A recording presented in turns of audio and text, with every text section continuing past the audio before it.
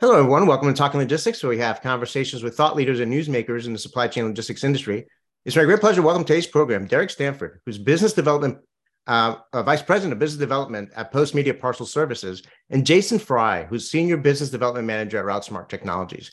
And today we're going to talk about the parcel delivery revolution, how newspapers can leverage technology and infrastructure to diversify revenue streams. Now, for a long time, parcel was the little brother or little sister of transportation modes. And then e-commerce came along, and now parcel is the fastest growing mode of delivery. And this is creating both challenges and opportunities for the industry. And this is particularly true for newspapers. So what makes parcel delivery a good business opportunity for newspapers? How can technology help them exploit this opportunity? And what are some lessons learned to help newspapers succeed in the parcel delivery market? Well, those are the questions we're going to address in today's episode. And it's great to have Derek and Jason on the program to share their insights and perspective and experience on this topic. So Derek, Jason, welcome to the program. Great. Thank you very much. Great to be here. Yeah, great to be here again. Appreciate you having us on, Adrian. So Derek, again, thank you for being on the program. Some folks might be familiar with Postmedia Parcel Services. Some folks might not. So before we dive into the program, why don't you tell us a little bit about the company and your role there? Sure. Postmedia would be Canada's largest newspaper publishing company. We've got over 130 titles coast to coast in Canada. We're a majority owned by Chatham Financial in New Jersey, who also has a controlling stake in McClatchy in the United States. So a lot of newspapers there. But and in my role is Vice President of Business Development for the parcel portion of the business. And we were recently acquired by Postmedia exactly 12 months ago. Prior to that, we were known as Brunswick News, based in St. John, New Brunswick, Canada, and had a number of dailies in New Brunswick and weekly and community papers there. Great. So, obviously, strong presence in the newspaper market and experience there, and now in the parcel industry as well. And we'll get into your experience and your success story there to date. But before we get there, I guess let's ask a basic question. What makes parcel delivery a good business opportunity for newspapers to pursue? That's a great question, Adrian. For us, it started out as an opportunity to expand revenues and, quite frankly, to survive. Our CEO at the time, Jamie Irving, was at a conference, and where Jeff Bezos was presenting, and Jeff presented the notion of delivering Amazon parcels with newspapers. Of course, he owns the Washington Post, and it was still just a concept for Jeff at the time. But Jamie left the conference thinking, that sounds like a really, really interesting idea. Anyhow, fast forward, and he was able to make some contacts within Amazon and launch a pilot in New Brunswick, Canada, and has continued to build it out. And really, it just leverages the existing infrastructure and existing network that has been there for decades and decades, and arguably was starting to fade a bit. And this has injected a lot of new life and a lot of new interest into these newspaper distribution networks across the country. Yeah, I remember being, I think it was at the RouteSmart conference a couple of years ago or before COVID, and I got to learn more about again, this infrastructure and what goes into newspaper delivery. Now, I get the Wall Street Journal at my house, and I can tell you that, every once in a while, I'll get an email, like if they're predicting, bad weather, I'll get an email saying, hey, your delivery might be delayed or may not, be executed because of the weather. And even so, that paper is there by 6 o'clock in the morning. So there's a lot of just established expertise and network and infrastructure in place to be able to, even though it's been a plateauing, if not declining, number of folks that get their newspapers delivered at home, there's just a lot of decades and decades of experience and infrastructure there to make deliveries to a large number of residential homes, which is, parallel to, what a lot of companies are trying to do in the e-commerce space to deliver, a lot of the packages, right? So whether it's a package or a newspaper, you're still trying to accomplish kind of the same thing. It's trying to meet customer expectations, get the delivery there on time when it's promised, in good condition and so forth, which is exactly what newspapers promise their customers as well historically. Right, Jason? Right, Derek? I mean, I think that to Yeah. me is kind of the parallel there. Yeah, I think that's 100% it. The three things I think about is what do newspapers have? What advantages do they have? Number one, they have facilities, typically at least 10,000 square feet. They have a distribution force already, carriers, and then typically they have a relationship with almost every neighborhood that they distribute to. Obviously, there's growth and those kind of things. But you're used to exactly that, right? Your packages or your newspapers there when you show up in the morning. Your package is there when you come home from work.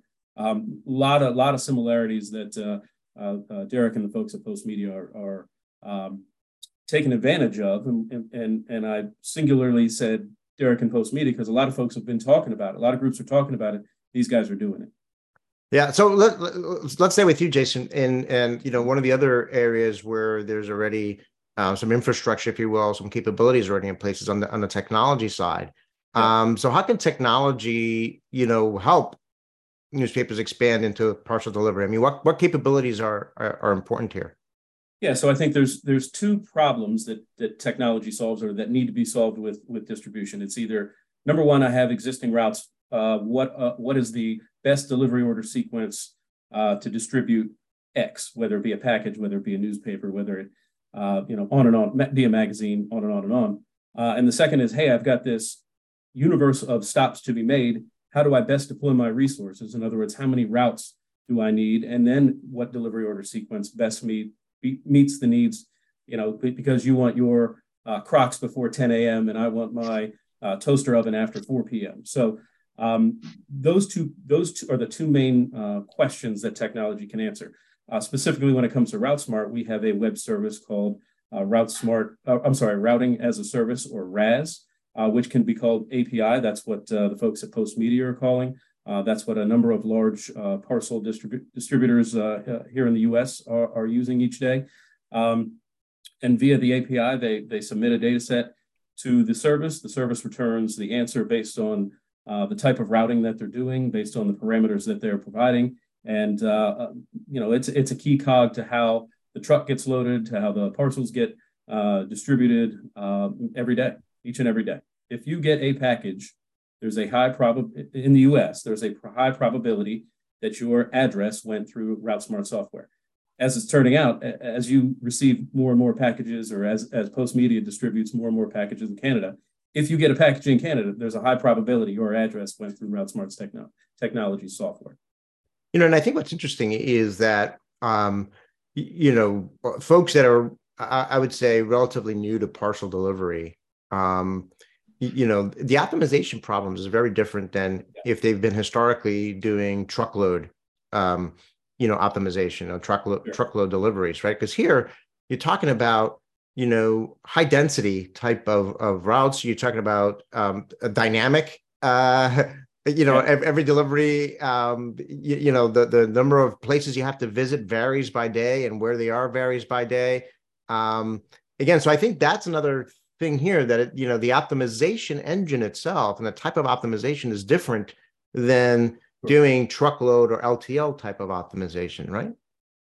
Not only that, there's a difference between delivering, let's say, washer and dryer, and there are, what you might be able to, and you have to do installation. So there might be 10, 20, maybe 25 stops a day versus parcels, which can, I think on average is about 80 to 120 parcels. And then when we get to peak season after Black Friday and on through through middle of February, Derek, is closer to 250, 300. I mean, these parcel guys and gals are doing a heck of a lot of work in a very short amount of time. So the optimization is key to getting that done. Any misstep, and I mean for the actual driver themselves, because we all see them hustling. Any misturn, any inefficiency in time or mileage is really reflected in the bottom line. Right. So Derek, let's kind of learn more about let's ground this in actual operations. I mean, why don't you tell us a little bit about your operations? I mean, how are you using technology to in your delivery operations, and what benefits have you been able to achieve so far? It's a great question. It's an interesting story, because Brunswick News was a legacy RouteSmart customer, and in this industry, in the newspaper industry, because it's been arguably under siege since the internet got popular in the late 90s, there hasn't been a lot of really big technical investment in the newspaper industry, probably because a lot of newspapers couldn't afford it. So out of necessity, we created our own parcel application on commercially available products like RouteSmart, but also Salesforce.com and Domo for dashboarding and reporting. And we had to build it from scratch because there was nothing out there for us to buy per se. And since we were already a RouteSmart customer, that formed the nucleus of our application. So that being said, we went on to build it out for our entire organization. So for customer service, distribution, editorial, even advertising, was able to leverage the same infrastructure. And now that we've been recently acquired, our parent company, Postmedia, is looking to take the same infrastructure and continue to build it out because, again, the newspaper industry is starving for innovation and starving for new technology. And that's how we basically got involved with Postmedia. Was we were primarily an East Coast Canada company, and part of my job when I was first hired was to find newspapers across the country that we could sign up, given our relationship with Amazon, and help them distribute more Amazon parcels across Canada. And one of the first organizations we signed up was Postmedia. And as the old saying goes, they liked the product so much they bought the company. And one of the primary drivers for this acquisition was to get their hands on both the parcel business, but also the parcel technology infrastructure. So it's been a real game changer for us. And in addition to sort of the volume going through our channels, we also make a small commission, again, leveraging the infrastructure for newspapers across Canada who help deliver our parcels on our behalf. So it's been both an enabler and even a revenue generator for us. Great. And you know, Jason, do you see similar types of trends with other customers that you have? I mean, are they looking to move down this road as well? And you know, what other benefits or ways of leveraging technology have they been able to accomplish? So back to what I said earlier, I think a lot of groups have been talking about it, and I don't mean recently. I mean for a number of years. I think what Derek said there toward the end of his comment was, look, they've done a couple of things, maybe accidentally, but accidentally on purpose, right? So they built everything with commercially off-the-shelf available software. That means if you want to deploy this at your newspaper, they add licenses and you're off and running. Very shallow curve to get up and running. I think what they've done is the path. You know, we're working hard with Derek and with Postmedia to you know, really talk about, hey, they've done it, lay it in. So you know, there's a phrase within the industry: extend the runway. How do we extend the runway? And I hate that phrase. Here, these guys are paving a new runway. So forget the old runway. Well, maybe not forget it, but let's improve on what we're doing. Let's pivot to something that can be a revenue generator. That's a new way of looking at the advantages that we already have. So you know, Derek, you know, as a way to wrap up, then, I mean, based on what you've learned so far and your experience to date, I mean, any words of advice or lessons learned for companies that, you know, want to enter the parcel delivery market? I mean, that will help them succeed? Sure. I mean, it's great. Thanks, Jason. No, it's a good question because there's a couple of neat things to think of. One is, you know, at first we had some initial success and things are going well, and then the gig economy really took over with regards to, you know, your Skip the Dishes, DoorDash, Uber Eats, that kind of model, a pigeon ship in Utah. A lot of different models came into place, which are cool, but the notion of having a dedicated delivery force is still really important to a lot of shippers out there. So again, we were able to you know, make ourselves unique in the market in that we provide that dedicated service and not necessarily just someone who's on call or someone who's using an app looking for stuff to do that. But you know, so we've been able to coexist with that whole genre of delivery services, and also I'd argue compete against them somewhat when they really sort of exploded a couple of years ago. The dust has settled a bit now, and we've been able to carve out our own niche and quite a stable niche, and looking to build upon that. So that was sort of one thing I wanted to call out there because there's been a lot of interest in that. And then the other is the notion of people, again, I mentioned it before, being so starved for an idea like this, as Jason said, and the ability to spin it up and add more customers and add more newspapers is really remarkably simple. Now there has been a lot of things to sort of navigate our way through with regards to the scheduling, right? So newspapers have a very fixed schedule, as you said earlier on. You get up, get your Wall Street Journal, it's there at 6 a.m.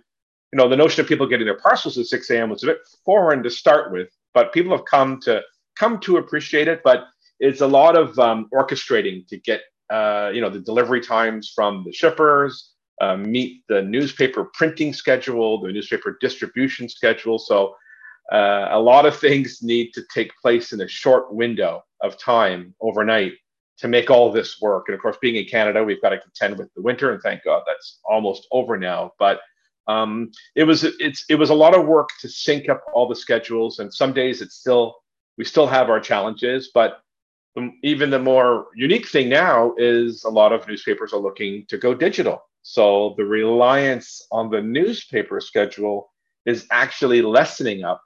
So we're almost evolving from a company that used to print and deliver newspapers along with some parcels to a parcel delivery company that also does digital and physical newspapers. So it's still happening in real time, but it's been fascinating to watch that evolution. Yeah, that's interesting. I mean, it sounds like, a couple of things, going back to your point about gig drivers and having your own drivers. I think part of that, and correct me if I'm wrong, is, it's really about controlling the brand, or, owning the end customer experience. Right. Because I think sometimes, there might be a perception or reality from the part of the customers that, and from companies like yourselves, that if these drivers aren't really your employees, they're not, wearing your name, your company name, so on and so forth, at the end of the day, you're responsible for the end customer experience. So, by having your own drivers, you at least have greater control over, making sure that you're fulfilling that promise and maximizing, the end customer experience, particularly if any issues, come up. So I'm kind of curious if that's part of it, in terms of the rationale there. And, I think the other piece I think was interesting was, that there's some change management involved, right? So it's sort of like, we can't try to fit this partial piece, a square peg in a round hole type of thing. We need to really take a step back and say, hey, in this hybrid environment, we need to change our processes a little bit. We need to think a little bit more holistically. And there is going to we need to think differently, and we need to change our processes in order to succeed here. So that's a big part of it as well.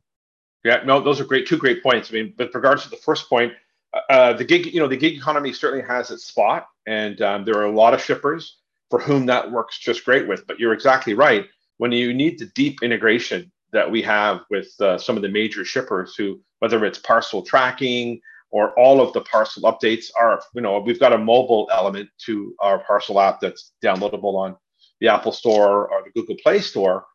So carriers just use their phones as, for the proof of delivery, for all of the parcel tracking updates. But when you look at the integration requirements that someone like an Amazon has, they're pretty deep, and that requires a pretty big commitment with regards to, versions of the software and quality assurance testing of the software. I mean, it's got to be 24/7, 365. We send parcel update statuses to Amazon or to all of our shippers every 15 minutes. So when it comes to deep integration requirements and that really, really robust reporting, absolutely critical. And then with regards to the scheduling, yeah, you're right. It's very dynamic, and it's still evolving. As our parcel business has grown, when we've looked to optimize trucking, in many cases, these days it's the newspaper's schedule shifting a little bit to help with the parcels, versus when we first started this out. Parcels had to take a back seat, and the newspapers were always king. But it's happening in real time, and where and whenever possible, we're always looking to improve efficiencies and marry the two to provide that best customer experience for both the newspaper reader and the parcel recipient. So a lot of ongoing care and feeding to make that seamless. I tell you what, Derek, you did a great job of paring that conversation down that we had. That was about an hour, hour and a half last time we were to about 3-4 minutes there. But well done, sir. Well done. Thanks. Jason, anything to add there? Words of advice or lessons learned for newspapers that are looking to get into the parcel delivery market? Like with anything else, we're talking about a low barrier to entry and the ease of this. At the end of the day, there is no easy button. It's going to require some work, but the payoff is exponential. I think Derek would back that comment up fully. So, stop talking about it and be about it. Let's do it. Great. Well, even though there's been a slight dip in e-commerce activity over the past few months, certainly in the beginning of this year, and volumes have been down, the long-term growth rate and the long-term projection is for this market to continue to grow, in the years ahead. And I think as a lot of companies have realized is that, you used to think about the big three, and you almost thought about that there was kind of infinite capacity in the parcel space. And particularly, during the COVID times, you realize that there isn't infinite capacity in parcel. And there's a lot of opportunity for and need for other, carriers to, enter this market, other service providers to enter this market to meet this growing need. So I think, for newspapers to really look at this opportunity and help fill that void that is only going to continue to, get bigger as the market continues to grow, I think is a smart business choice. And I think, Derek, I think your company is a great, provides a great case study in, what the benefits are and how to get started on this. So again, Derek, Jason, thank you both for, making the time to be on the program and to share your insights and perspectives on this topic. Great. No, thank you very much. It was wonderful to be able to participate. Yeah, absolutely. Thanks for having us. Appreciate it, Derek. Good to see you again. Look forward to seeing you again in person.